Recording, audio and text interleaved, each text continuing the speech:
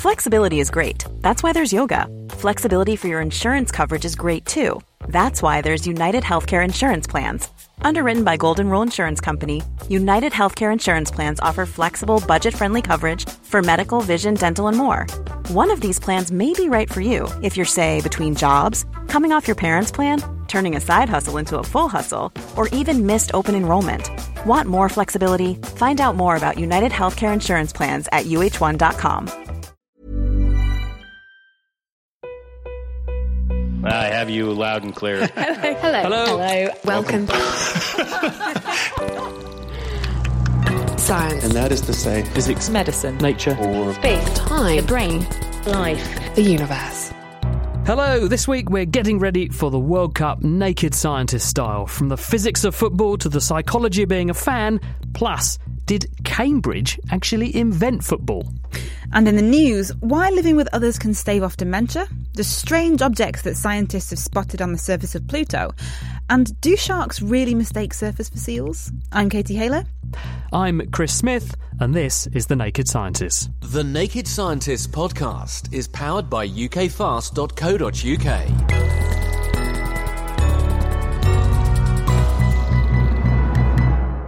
First up, one of the realities of getting older is that things can slow down a bit, and that goes for our memories too. But there might be a way to knock age-related cognitive decline on the head, and that is by keeping in close contact with your friends. Liz Kirby. We know that our memory and our cognition declines as we age, and this is just a normal thing that happens. But there's a lot of factors that can help prevent that or at least slow it. We know things like exercise or even dietary restriction can help slow this decline in memory function.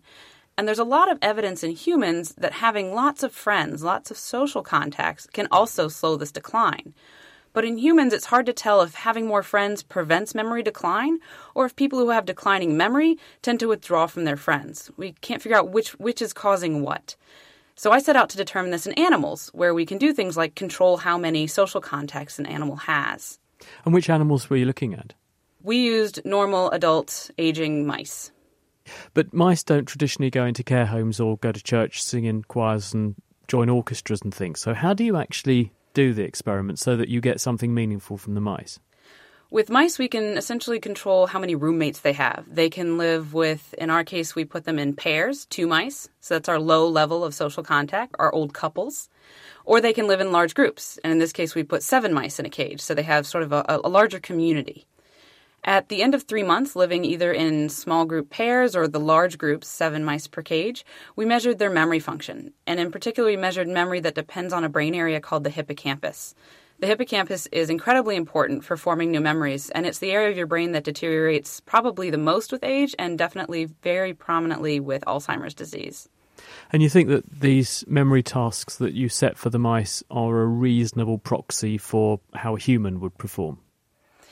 Everything we know about these memory tasks in mice versus humans suggests that they're testing very similar parts of the brain. With mice, the particular task that we used was called a novel object placement task. The mice were put into an arena with 2 objects, and they got to get to know those objects, explore them. They were taken out of the arena, and then after a delay, they were put back in it.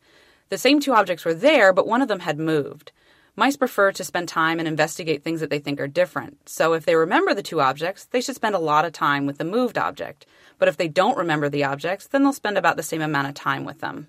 And what we found is the group-housed mice showed much better memory for the object that moved in our memory task than the pair-housed mice. And was that borne out neuroanatomically? So in other words, if we go and look now in the brains of these animals, can you see changes or differences that would be consistent with those behavioural differences? What we saw when we looked at the brains of these mice was that the group-housed mice had less signs of what we call neuroinflammation. This is inflammation, just like when you get sick, your immune system inflames. Your brain also shows signs like this, and this is something that happens commonly with aging, and people believe this is part of what causes your brain not to function as well. When we looked at the brains of group-housed mice, they had less of this neuroinflammation compared to the pair-housed mice. So why do you think that is? Why should hanging around with a big group of your friends make you have a less inflamed brain and therefore show less brain attrition as you age? There are a lot of theories. One of them just has to do with how hard it is to deal with other people, or in this case, other mice. If you can imagine, dealing with people every day takes a huge amount of cognitive load. It puts a huge stress on your brain. You have to figure out what they want, what you think they think you want. And a lot of people think that this cognitive load, it's mental exercise, and that's what helps keeps your brain healthy. Could it not be, though, that if you're in a big group of animals, you perceive a bit of a challenge? You might think, I better keep active because I want to go and eat, and someone else might steal my lunch. It may also be that you're running round more. We know that exercise is very good for the brain. There's a whole lot of other factors that could explain this, though, aren't there? There are other factors. So exercise is a possibility. We looked into that as best we could with our mice, and we didn't see any signs that they were getting more exercise. For example, they weren't any trimmer. They all showed a relatively portly aged figure. Exercise would tend to decrease their body weight, just like it would in humans. And we looked for other signs, such as better activity, moving around more in our behavioral tasks. We didn't see anything like that. And what about sort of extrapolating this to humans? What do you think the takeaway message for aged humans or aging humans should be from what you're finding here? There certainly isn't any harm from thinking about your social contacts as you age. If you're making a choice as you age about where you live, for example, all the human evidence points to there being a positive correlation between having more contacts and preserving your cognitive function. And now our studies suggest that this really actually might be causative, that you actually having more contacts actively protects your brain. So if you're making a choice about where to live, try to choose a living situation where you'll be able to maintain contact, even, for example, as your mobility decreases or as you can't drive anymore. So a retirement village rather than a retirement hermitage. Yes, that's a great way to put it, a retirement village, a retirement community. Liz Kirby, she's at Ohio State University, and the work that she was telling me about was published in Frontiers in Aging Neuroscience. Right, well, that's my retirement plan then. I could get it booked now, very, very far in advance. Now, one of the biggest drivers of carbon emissions and land use around the world is food production. In fact, a third of greenhouse gas emissions are from the agricultural industry, and some things are worse than others. It's been reported that beef has the highest footprint of the meats, and meats are much worse for the planet than vegetables. But a new study from the University of Oxford this week has shown there's also a staggering amount of variation within products depending on the suppliers and how the farm is operated, meaning we could reduce the total emissions of the industry. Georgia Mills spoke with Joseph Poor. The initial inspiration was I wanted to understand if I could reconcile my personal consumption of animal products with a rapidly degrading global environment. I wanted to know if there were farmers out there who are producing low environmental impact foods, and if so, what could we learn from them? So we already knew that some products were worse for the environment than others, but you wanted to go one step further and find out within each range what was going on.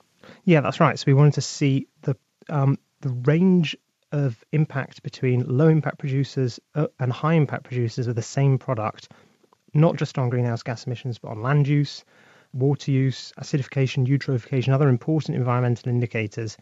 And we also wanted to do this for the whole food supply chain, so from the clearing of land to agriculture, the production of fertilizer, right through to transport and retail.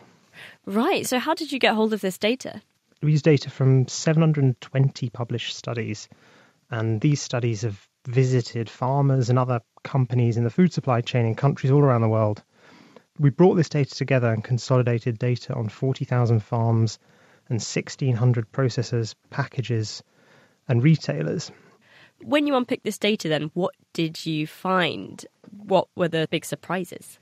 I mean, the first thing that really stood out was the variation in environmental impact. That's both within and between products. So for staple products, say rice, a high-impact farm is creating 6 times more greenhouse gas emissions per serving than a low-impact farm. A pint of beer can create 3 times more emissions and use 4 times more land. And so these are two products that look the same in the shops, but are actually having pretty dramatically different impacts on the planet. One product that really stood out was beef. So high-impact beef uses 750 metres squared of land, compared to low-impact beef, which uses 15 metres squared of land. So that's a 4,900% difference. And then there are also the differences between products. Comparing, for example, high-impact beef to low-impact peas is a 25,000% difference on greenhouse gas emissions and an 11,000% difference on land use. So, yes, these are pretty vast differences.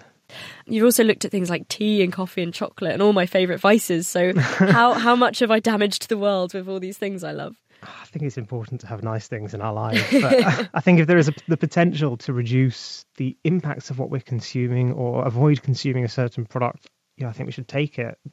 In a standard bar of chocolate, about 50 grams, the lowest impact bar can effectively create 0 greenhouse gas emissions versus a high impact bar creating about 6.7 kilograms of carbon dioxide equivalents. You see the same for coffee.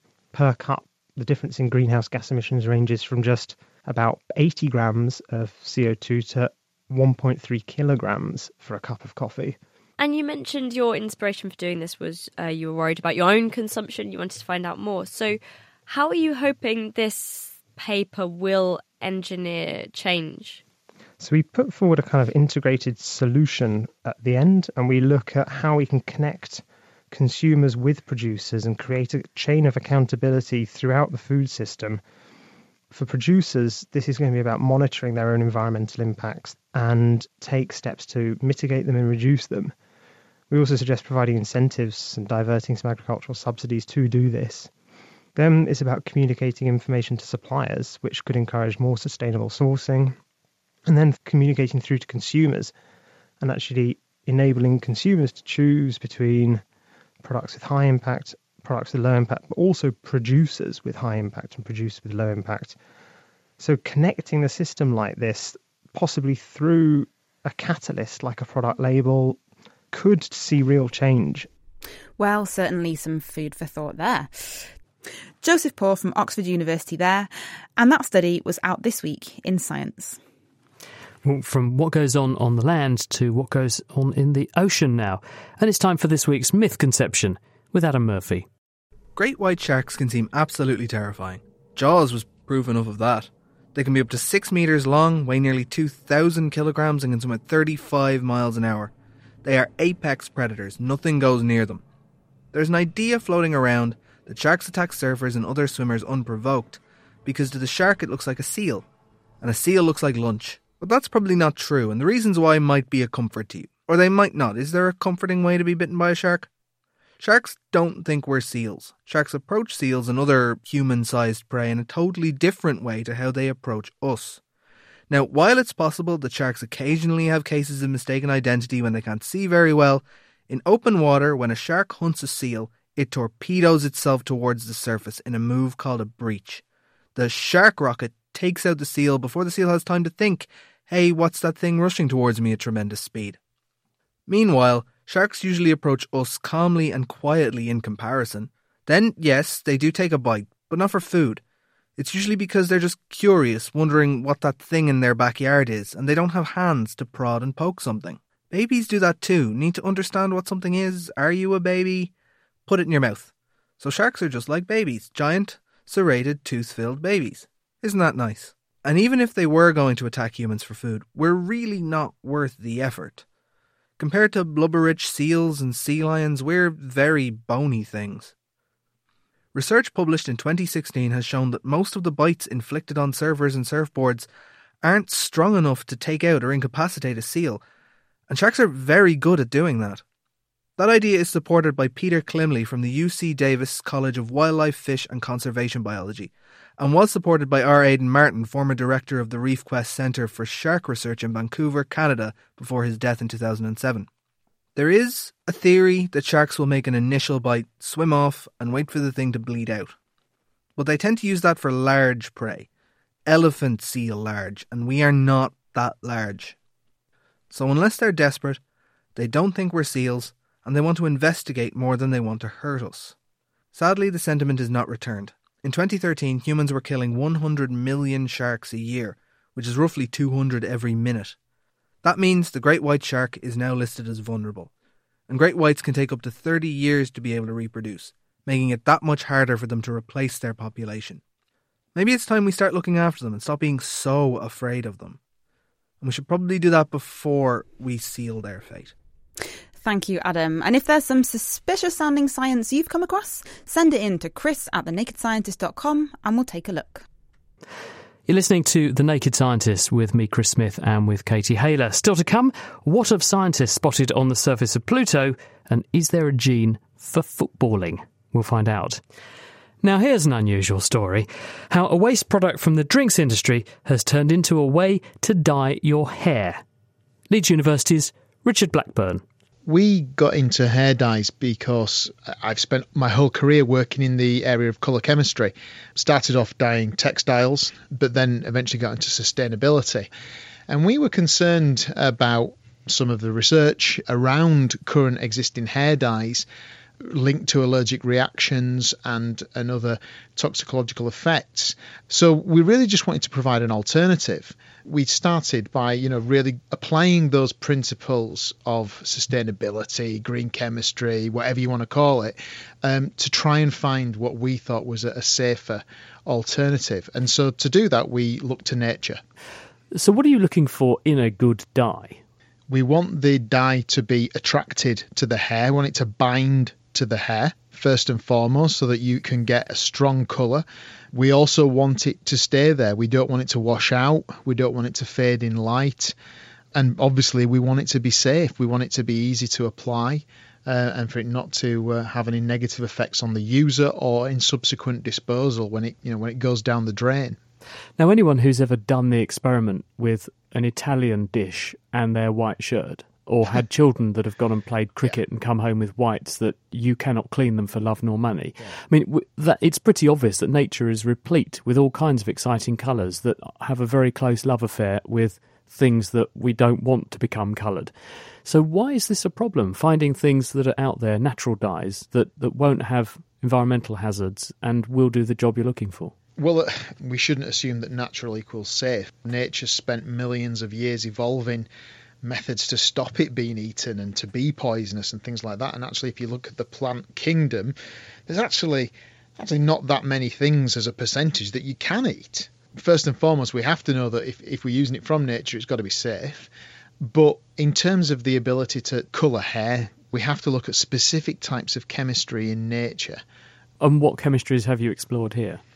Well, I'll give you a great example.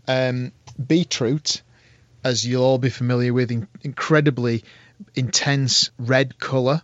Put that on the hair, doesn't do anything. It literally washes straight off. Whereas these pigments that we get from the skin of a blackcurrant, they have got a certain type of chemistry which allows them to bind very strongly with protein. And hair is essentially a protein. So we thought, well, let's see what happens. And we extracted certain compounds from the skin and then developed that application, basically making a formulation. Doesn't this mean, though, that you end up with purple hair? Isn't this a bit like the hair equivalent of the Model T Ford of the early 1900s? You can have any colour you like as long as it's black currant. Well, unlike Henry Ford, we're not that limited.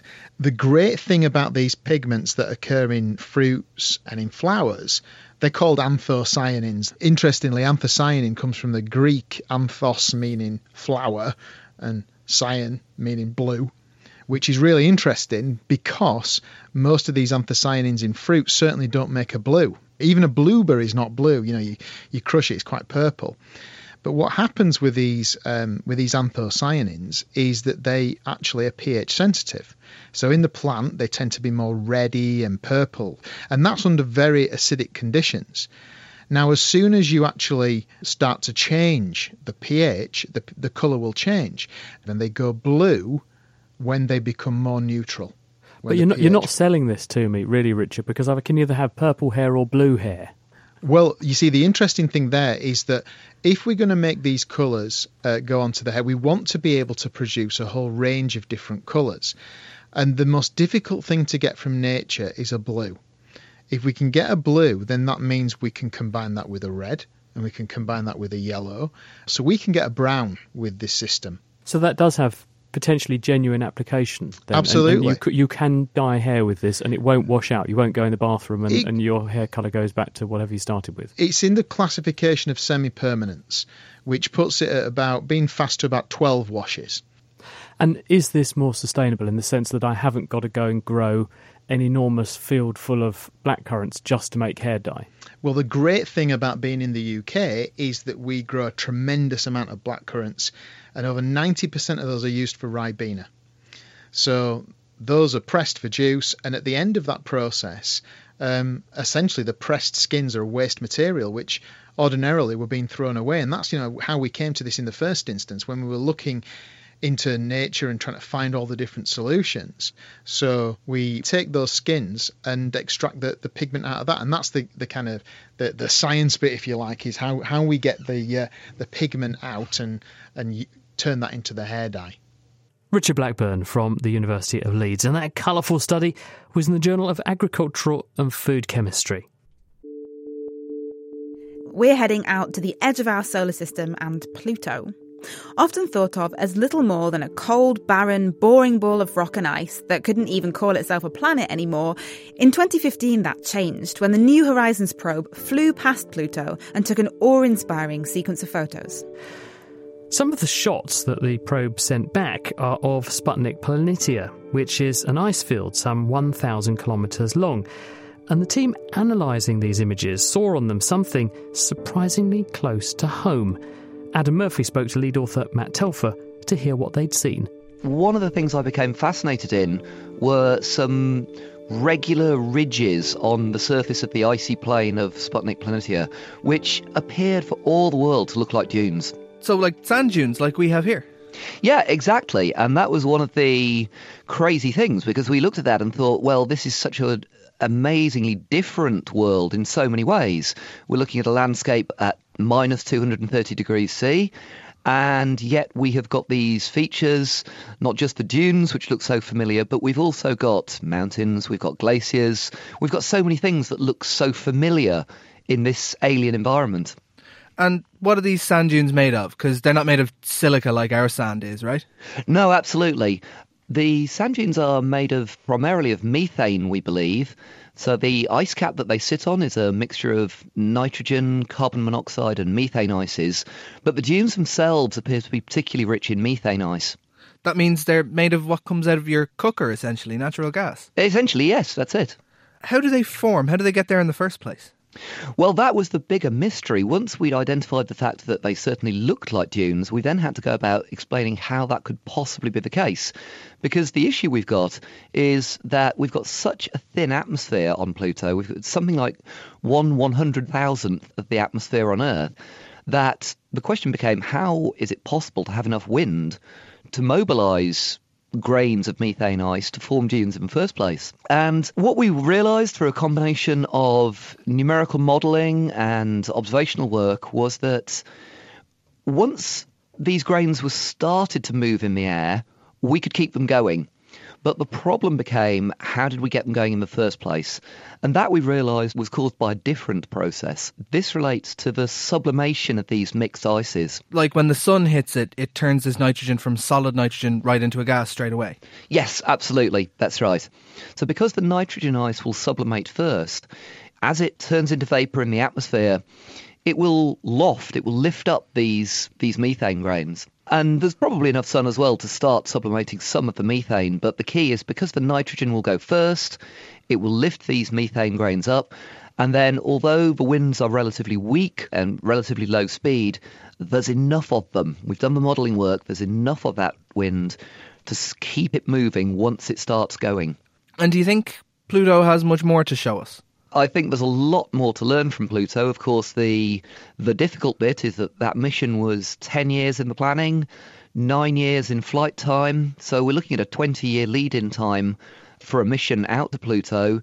There are no immediate plans for anything else to go back out to Pluto. So really what we've got from that amazing flyby in the summer of 2015 is really what we've got to work with for now. One of the key things for us now is to dig further into this process of lofting grains by sublimation, which is what appears to be happening at Pluto, because that is something really new. That's a new process, a new mechanism that we haven't really observed elsewhere in the solar system in quite this way. Just to ask, on the whole, is Pluto a planet? Where do you stand on that? It's funny, this is a question I've been asked more than I imagined. I'm not a big one for arguments. My general excuse here is to come out with, I like the term world. I'm not going to sit on the planet or the planetoid or the dwarf planet fence.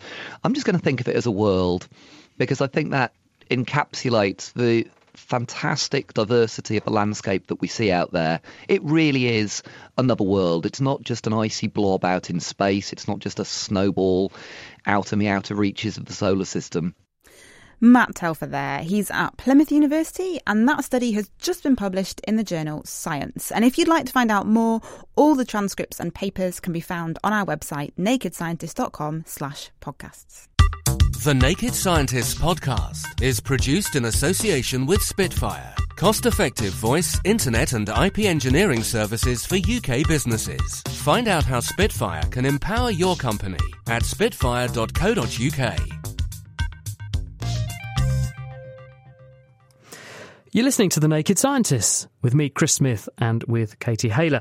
And now it's time to kick off the second half of this week's programme. That's right. The nations of the world are getting very excited, as it's not long now until the 2018 World Cup, which will be hosted in Russia.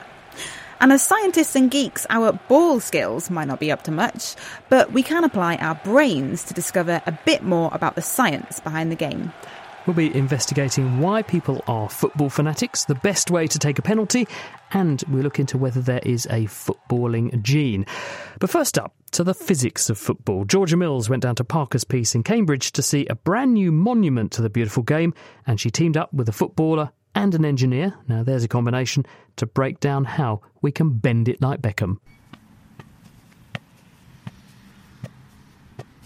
Ruth Fox, Cambridge United midfielder. So we're standing on Parker's Piece in the heart of Cambridge, and there is a new addition to the field, tiny skyscraper shapes made of marble with some writing on it. So what is this? It's a statue to commemorate where the football rules were first written down, I believe.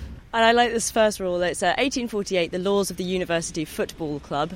This club shall be called the University Football Club. That's it's kind of like Fight Club. The first rule of Football Club is call it Football Club. So Cambridge has a lot of love for football then. So we're joined by engineer extraordinaire Hugh Hunt, who's going to tell us a bit about how physics comes into it. Well, football's a great game, as we know, but a ball just doesn't move in a straight line.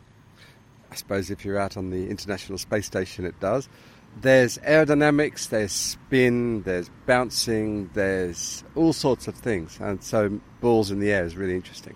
Well, now I'm thinking about a football game in space, but you're going to tell me a bit about how some of the physics works, and Ruth is very kindly going to help us out with some demos, show us the skills, because you and I, Hugh, are not so good at the actual football part.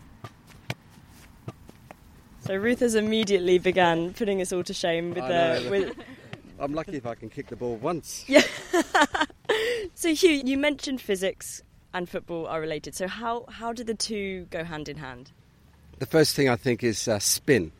And the very first thing we kind of know is that if you've got a ball and you bounce it, if there's some spin on the ball, it's going to move off in a different direction. So if you're playing the game, you've got to read the spin. If you see that the ball is spinning, you've got to know that it's not just going to come straight to you, it's going to do some different things. Then if you're playing the game, you can put spin on to make it bounce in different directions, but it moves through the air, just like in tennis or cricket.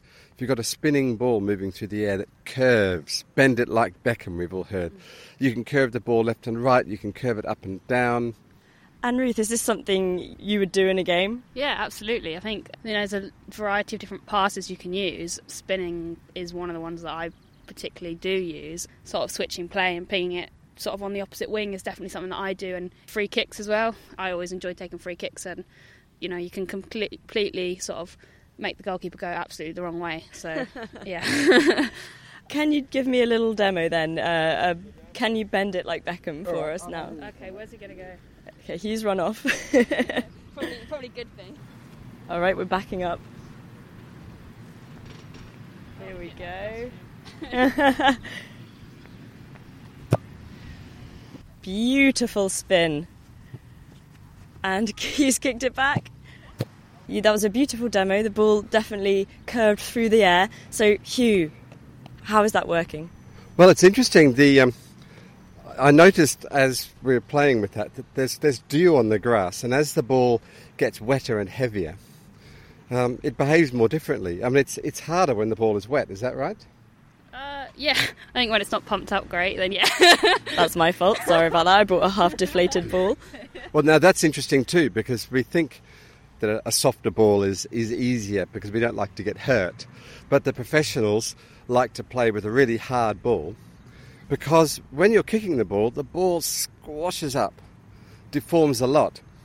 And it's really quite hard to control a ball that's not round. When it's spinning, to my mind, something that's round should, when it moves through the air, no matter what it does, it should go in a straight line because there's no sort of corners to sort of, like a bird would use wings to direct itself. It's just a ball. So how does the physics work that makes it turn around in the air? Well, if you imagine for the moment that the ball is stationary and that the air is moving, so it's like a wind tunnel experiment. So you put the ball in a certain place and you spin it. What the air is going to do, it's going to be dragged over the top of the ball. Moving air around the ball, well, you need forces to do that. And Newton's third law of motion, that every action has an equal and opposite reaction. If there's a force required to move the air around the ball, then there's an equal and opposite force on the ball. So spinning the ball gives you a sideways force. And you can spin it one way to get a force to the left, the other way to get a force to the right, and then up and then down. And I can demo that with this lightweight ball. And you wouldn't see this on a proper football pitch. This is a nice, very light, bouncy red ball. And I can put some backspin on this ball and sort of slaps the ball out of the air. And it goes, well, right over its head. Yeah, it sort of went forward and then kind of stopped in midair. If you're trying to do a pass from one side of the ground to the other, you want it to get over there as quickly as possible, but you don't want it to go out of play. So you want it to dip it down. So you put topspin on.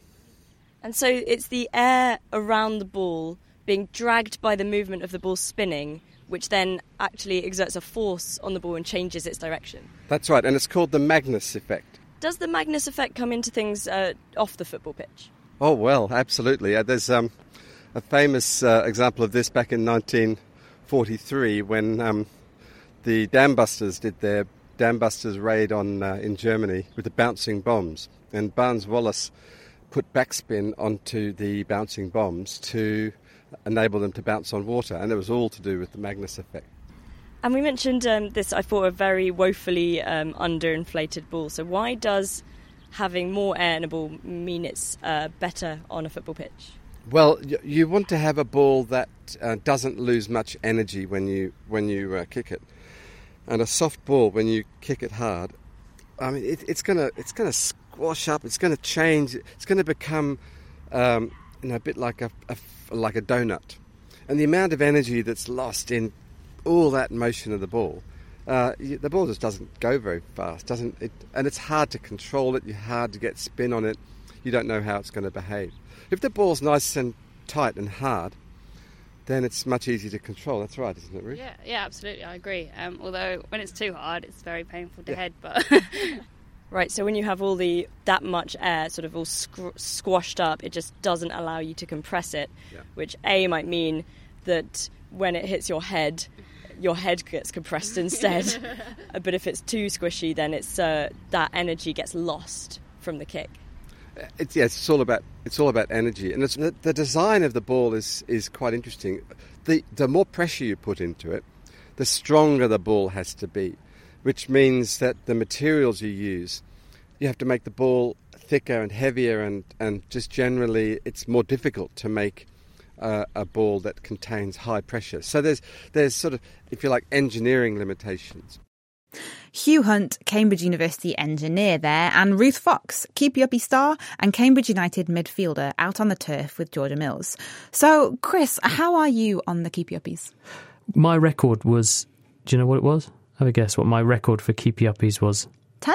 1. Oh, that's the same as mine. Absolutely. I'm awful. Really awful. I have not got a sporting gene in my body. Honestly, I haven't. Well, look, even though players might not actually realise that they're invoking Newton's laws of motion in their heads every time they kick a ball, what is going on in their minds does have a very big impact on how they play. And that's where sports psychologists come in. With us is Bradley Bush. He's a psychologist with the company Inner Drive, and he's worked with lots of well-known clubs and players to try and improve their games over the years. So how do they find you in the first place, Bradley? And is this big business? Do you get a lot of requests to come and give advice? Hi Chris, yeah, we do quite a lot of work in football. Generally players come to us one of two ways.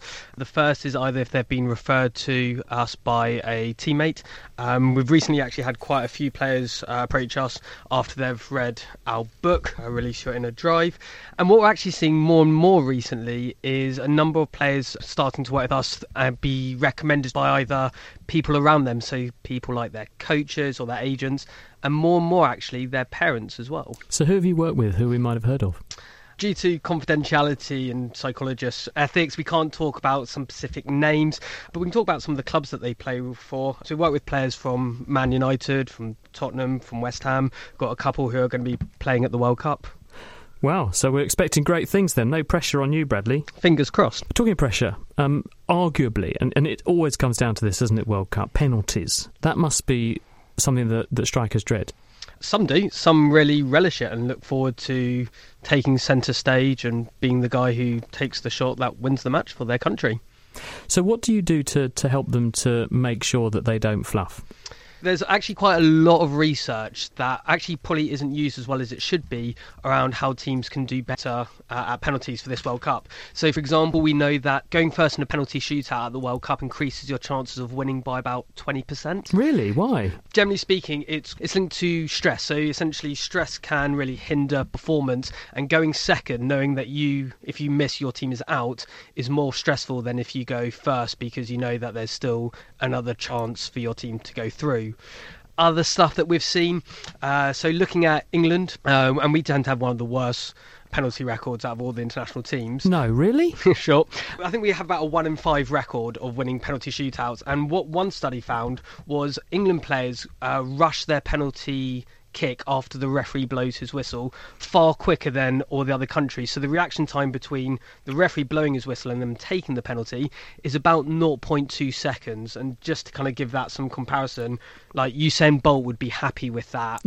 Well, what does Germany do? Because Germany always characteristically beat us at penalties. So do they pause for longer? Is that what you're saying? Yeah, and not even that much longer. So Spain used to have a similar problem, but they've got better in the last few tournaments. The top teams tend to wait, top teams in terms of penalty success, tend to wait about 0.8 to 1 second. So not much longer, but just having a moment to have a deep breath, compose yourself. Essentially, it seems that the England players historically have wanted to rush it. You're saying we peak too soon? Yeah, well, I think they just kind of want to get it out of the way, really. Why does it make a difference if you delay?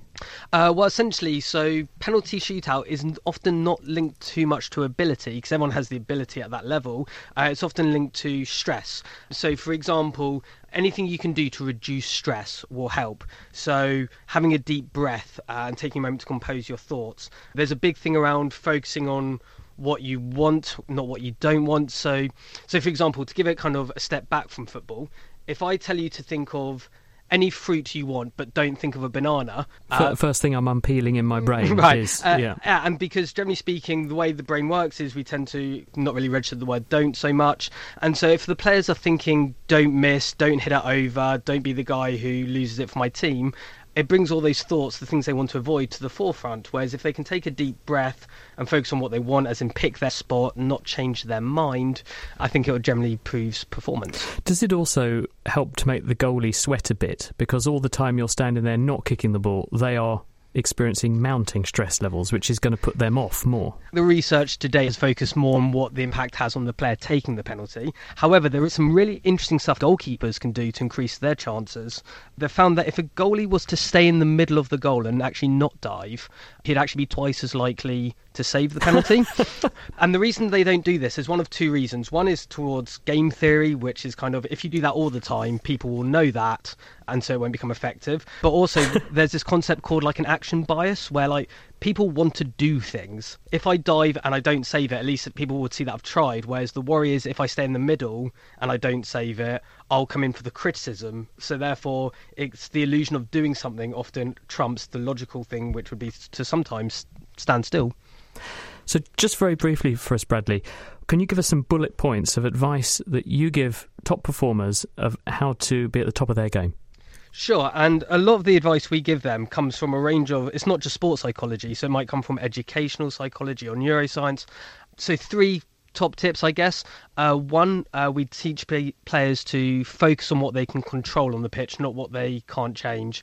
So a lot of players might be tempted to focus on the stuff they can't change, such as mistakes in the past or referee decisions or what the crowd are saying, whereas helping them be process focused and focusing on their role, their responsibility and playing what they see, not getting too ahead of themselves and catastrophizing would be the first area.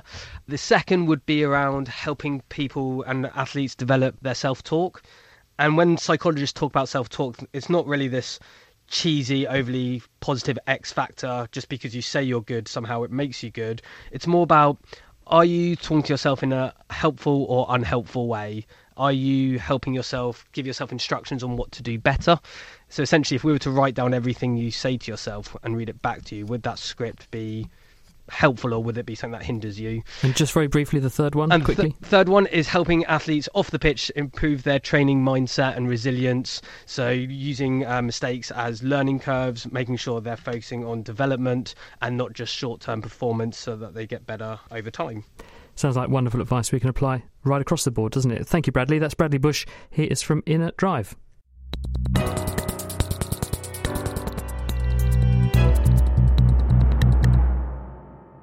You're listening to The Naked Scientist with me, Chris Smith, and with Katie Hayler. On the way, would alien life be edible? We'll get our teeth into that. Now, we've just been talking about the psychology of being a footballer, but what about the rest of us who stand around the pitch rather than on it? Why is football so popular? And why do people get so attached to certain teams to the extent that a lost match can really ruin your day, or even lead to violence on some occasions? Sander van der Linden is a psychologist at Cambridge University. Sander, why do people get so fanatical about a football team? I think it all boils down to group psychology and identity.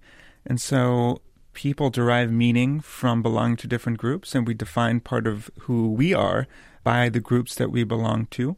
And there's a very famous psychology experiment that was done in the 70s that was called the minimal group paradigm. And so they were trying to figure out what are the minimal conditions for establishing group membership. And they found that using the most arbitrary criteria, you can create categories of groups, and people will slowly start identifying with those groups no matter how arbitrary they are. So, for example, if I give half the room a red T-shirt and half the room a yellow T-shirt, people who have the yellow T-shirt will start identifying with other people who are wearing yellow T-shirts, even though they have nothing in common with those individuals, and slowly start disliking the group with the red T-shirts. And this is how intergroup conflict gets started.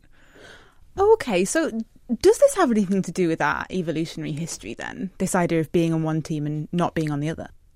I think so. People evolved living in groups, and it's very normal. And these processes of categorization, identification, and comparison are quite normal. I mean, we sort ourselves into groups, we identify with those groups, and then we start comparing ourselves with other groups. It's just that the structural conditions of football really enhance those characteristics. So you're wearing different T-shirts, so it's easy to spot the out-group member versus the in-group member. You're sitting on different sides, you're yelling at each other, so it really drives up the ante. So, I mean, this can be so much fun, but sometimes you can get football hooliganism, football-related violence. Why is this an issue? What has this got to do with football? Well, I think the football as a sport really enhances this idea of group identification. So we belong to all sorts of different groups, right? And so at work, when somebody says maybe, something nasty about a coworker, you'll probably think, oh, that's not very nice. I know this person and so on. But when you so strongly identify with a group in the moment, when somebody insults your group, it's almost like they're insulting you personally. That's how strongly you've identified with the group. And so when somebody says something bad, that's how fights get started, and everyone sort of thinks as one unit, and it becomes easy to start a conflict. So essentially, you're not just dissing my team, you're dissing a part of me. That's exactly right. So, okay, on a more positive note then, can being so into a football team be good for you? I think so. People really enjoy group activities. As I said, we've evolved living in groups. People enjoy being with other people. Social relationships are very important. The entertainment value is very high for people. Provides a relief from everyday stress. People, if you look throughout human history, people really enjoy group activities, and it enhances our self-esteem and our well-being when it doesn't get aggressive and violent. So I think on most occasions, it's a really enjoyable activity for people. So is it good for your well-being if your team wins then? Depends on what your team is. Now, is football more popular with men than women? Is there any research to suggest a gender difference here? Well, if you look at surveys, I think, yes. So the amount of interest expressed in football currently is higher among men, even though there's a very substantial portion of interest among females. But I don't think that's the case because of any biological reason. You see that females are just as interested in football as men in most sports, actually. I think there's just structural barriers that include societal stereotypes that people have about football being a sort of a manly sport, biases and incentives. So sponsors tends to sponsor athletes whose ratings and TV ratings are very high, and so if your sport is watched less, there's also less incentive to get finances. If you look at Wimbledon, for example, I might be quoting the year, I think it was 2007, in which they started equalizing prize pay for male and female tennis players. And so I think there were a lot of structural barriers that have caused inequalities, but there's nothing that inherently suggests that there are any gender differences in sports. Sander, we're going to have to leave it there. Thank you very much. Sander van der Linden from Cambridge University. Now, we've heard about the psychology and the physics of football prowess, but is there anything in your genetic code that can reveal whether you're destined to play for your country, for example? Is there a football, a running or a rugby gene? Offering tests for this is actually becoming quite big business, but it's not actually based on sound science at all. And Georgia Mills spoke to Ian Varley, who's a lecturer in sport and exercise science at Nottingham Trent University, to hear why. There are lots of companies, and it has become sort of in vogue in the last maybe 5 or 6 years, so very recent, that will test your genetics by sending you a saliva collection device through the post. You will simply spit into the capsule, send it back, and they will send you back some information on whether, maybe not on whether you're going to be a footballer or not, but whether you have the particular genetic profile which makes you susceptible to being maybe a more power-based athlete. In football, that might be a centre-forward or something like that, or maybe a more endurance-based athlete, maybe more midfield player, you could say. Right, and is there evidence that there can be a midfielder gene? Unfortunately not. As you can probably imagine, genetics is very complex. So being able to identify a particular gene which says that you are a midfield player or you're going to be a good footballer in any position is very, very complex. So to put this into perspective, there is about, what was recently identified, maybe about 5 or 6 years ago, there is about just under 300,000 genes or genetic variants which can allude to 45% of the difference in height. So something as simple as height that everyone takes for granted that is a hereditary trait, there's 300,000 different variants. If you consider being something as complex as football with all the different things that are putting to being an elite footballer, obviously it seems an oversimplification of that 1 or even 10 or maybe 100 different genetic variants can almost predict that. There's not been a study that I know of in the recent published literature that has showed any predictive quality of a genetic test. So there is no study that has genotyped a load of children and then shown that these children are going to be footballers and these children aren't going to be footballers. So there's no predictive quality in sporting settings. There have been association studies. However, the utility of those association studies is lacking, unfortunately. Is there then a problem with these tests, and could they do any damage? Potentially, yes. The problem that could arise from these things is people that maybe aren't experts in science looking at the marketing material released by these companies, showing that maybe if they train in a certain way they could be better, or how they can predict sporting prowess. They take those particular tests and they're normally aimed at sort of coaches and parents, really. and they give their child or their team a particular avenue to go down in terms of training or sport that is maybe not ideal for that participant. Maybe they don't like that particular sport, but they've got the supposed genetic profile which makes them susceptible to, or in theory, susceptible to being an expert in that particular sport. So this can lead to, I suppose, a lack of choice for that child. So it restricts the child's lack to an open future, which brings in sort of human rights issues. And there's also moral issues within this as well. We're going on some science that is by no means concrete in the way that it's been conducted. And I suppose there might be an element of the self-fulfilling prophecy. If you're told, look, you are genetically not cut out to be good at this sport, you're not going to put your heart and soul into it, are you? Of course. And if you're told that you're never going to be good at this because you've got this particular genetic profile, that obviously brings that on, like you say, with this sort of self-fulfilling prophecy. I'm not good at that because I was told that at a young child that I didn't have the gene to be a midfield player. I should be a goalkeeper or whatever it might be. Which, when we say it like that, sounds a bit ridiculous to saying you've got the gene for a goalkeeper. I guess with any sport, actually, you've got your genetics, but then there's also your life you've had since you were born is going to have a big impact, and your training and the environment and all those kinds of things. Of course. So there's obviously been an age-old debate going on since before I was born on whether someone is an elite sports person due to nature or whether it's due to nurture. And I suppose the boring answer is that it's probably a bit of both. And people don't like that answer, bit of both, because it's sort of sitting on the fence. But if you look at the science, it seems to suggest that there is some element of training. You need to train obviously hard to be good. But there is also an element of genetics as well. And in some cases, I'll take myself as a perfect example. I'm sure I could train all I wanted to, and I would never have been an elite footballer. Even with the best coaches in the world, I didn't have the sort of the genetics, if you like, to excel in that particular sport. And we all know that person, that infuriating person who tries something for the first time and they're amazing at it and you want to throttle them. Of course, yes. There's one of those in every school, I think. Yes. Who tends to, picks up a cricket bat and is excellent, and they can do the same with a football, a rugby ball, or excellent. So a multi-talented sports person, because they have got what it takes, whatever that thing is, that enables them to be good at those things. There's also examples of that person that tries really hard. So the person that comes to your sports club every week and tries their best with all the best coaching to try and be elite, and unfortunately they're never any good. I think that's me you're describing that. I always got the medal for turning up, I think.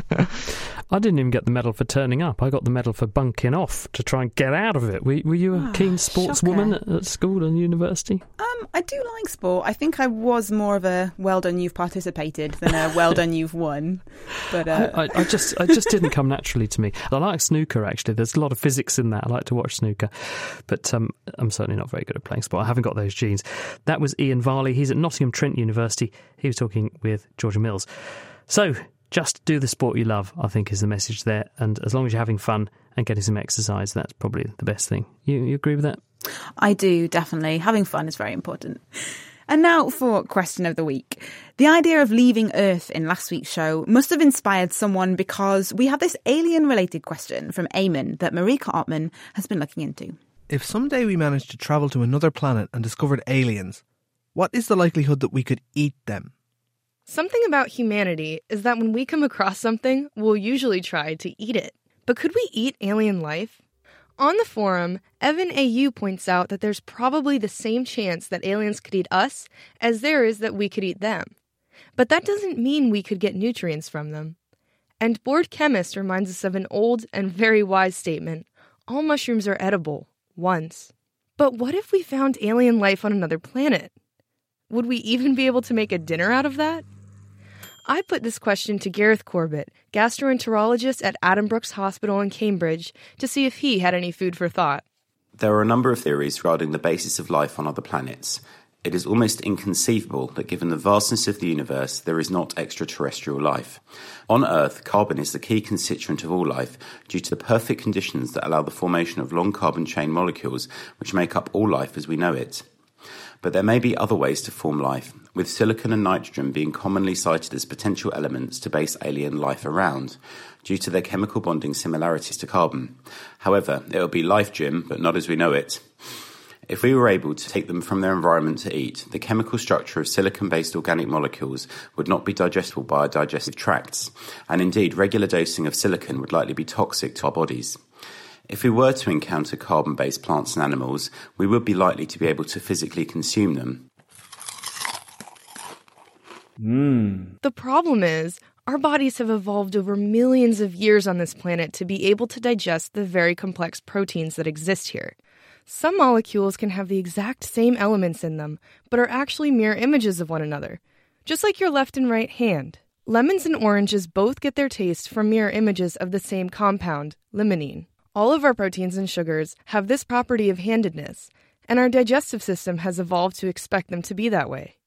Our enzymes might not be the right shape to combine with alien molecules, like a right hand trying to go into a left-handed glove. However, just to finish, while discussing this with my father-in-law, he simplified the issue for us.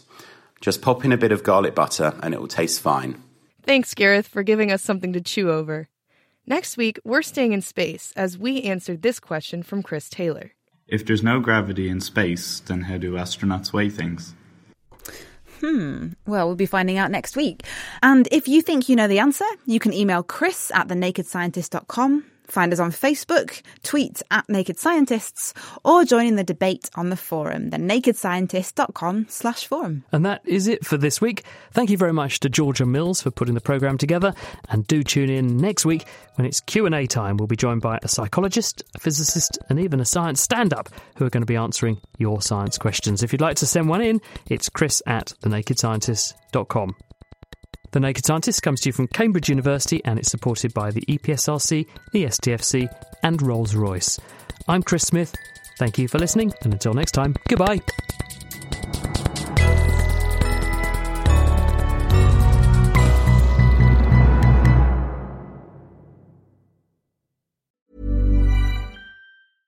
Thinking about your next career move in research and development?